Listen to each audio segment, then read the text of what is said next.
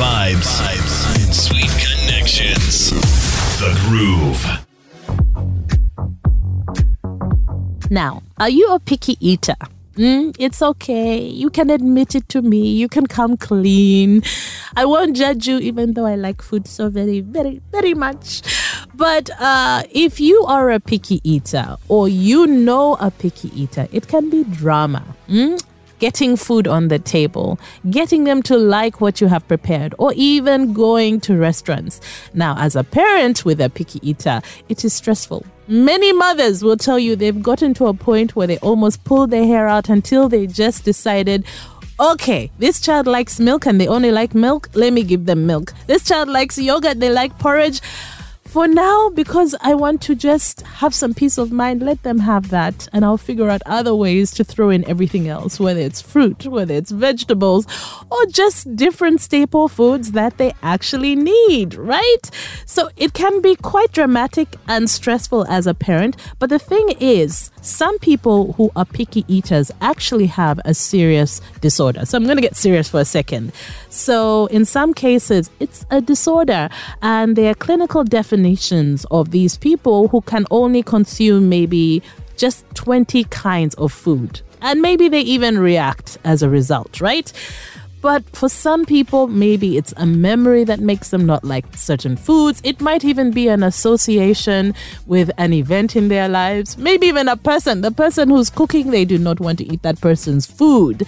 Maybe it's the taste. Maybe it's how it looks. So I was surprised to find that according to researchers at the University of Portsmouth, apparently picky eaters perceive the food that they're eating based on what they are eating out of, or should I say, the color of the bowl or the plate or the cup that they are using. I am a little shocked by this.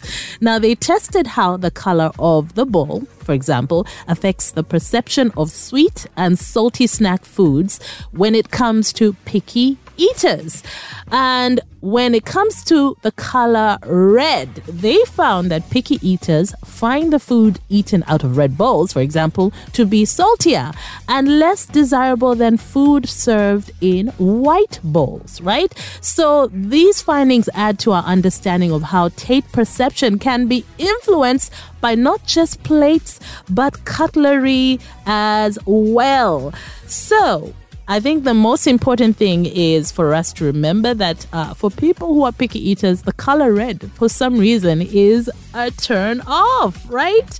So white is normally a better go-to. And when you think about most restaurants, actually, if you think about most people who do food as a business or on a commercial basis, they generally tend to go with white. And I've always thought it was more about the hygiene, right? I mean, when you see a white plate, you know it's clean. If it's dirty, you can pretty much tell.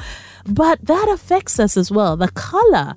And I'm thinking about how in your home, you probably want to splurge. You want to go with yellow. You want to go with red. You want to go with blue.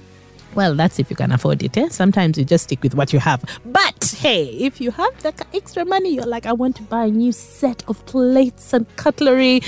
I guess you might just keep in mind that red is not the most favorable color, at least when it comes to people who are very picky about their food. So I'm curious to know what happens when you have black plates. Yeah. This is RX Radio.